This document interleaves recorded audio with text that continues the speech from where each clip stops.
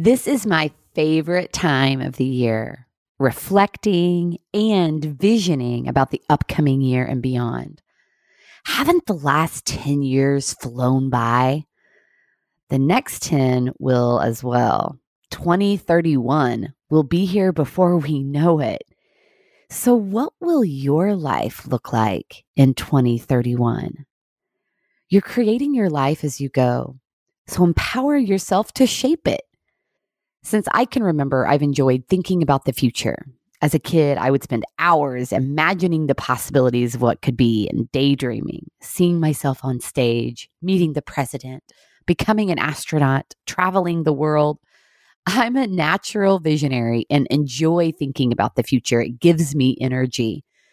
Today, as a business and community leader, parent, and wife, the thing that keeps me grounded and focused is the vision. In other words, the bigger picture is the glue that keeps me together. It's my safe place to fall, and often I fall hard on it.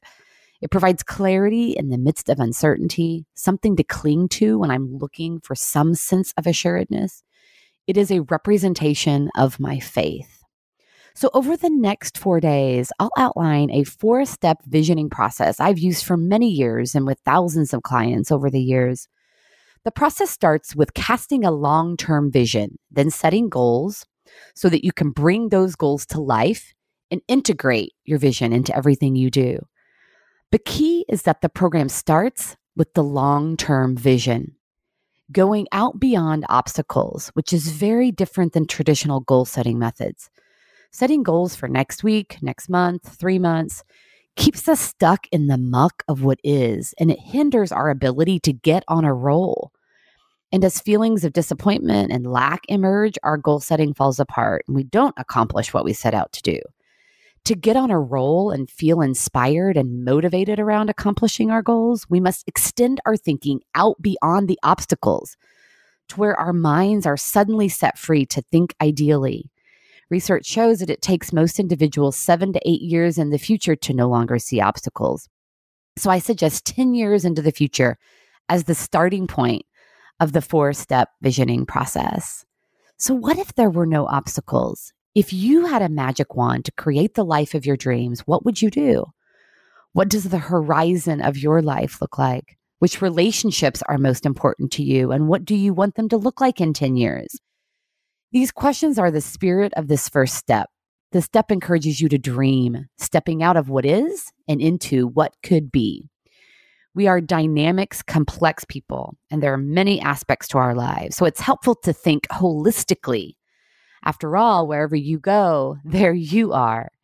Each part of our life impacts the other. So when going big picture, it's important to explore all aspects of ourselves, our spiritual life, our family makeup, the relationships within our family, our career lives, our social life, and the relationships we have with our closest friends, our health, and our financial picture. These 6 areas form the general categories in which to explore. Name them in a way that works for you. After all, this is your future vision. So align the nomenclature to your picture of the future. A couple of years ago, I was working with a coaching client, helping her to formulate a vision for the new role she was transitioning into. Thinking about the future is challenging for her, as it is for many. She does not get energy from dreaming about what could be. And at one point during our conversation, she said in frustration, "I'm not good at this, and I can't come up with this vision." After validating the challenge and the process, I encouraged herself to just give herself grace and take it one step at a time. Rather than jumping into having a vision, I asked her if she had the energy to answer some questions. She said she did and that she would like to do that. So I asked her what it was about this new role that was different than what she'd done before. I asked her what came to mind when she thought about what she would be doing in the new role. I asked about the people she'd be working with and what they'd be doing. As we explored her unique image in this new role with different questions, the picture started to get clearer. When casting a long-term vision for our lives, it's helpful to think of it as a process and take it one step at a time, enjoying the exploration along the way and giving ourselves grace. For each of the 6 categories that I noted previously, there are questions that will help you formulate your vision of the future. For example, when casting a vision for your family 10 years from now, ask yourself, what family relationships am I focusing on 10 years from now? And what do those relationships look like? In what special ways are the lives of those closest to me reflecting the love and support I've given them? And what kinds of special activities am I regularly engaged with my family?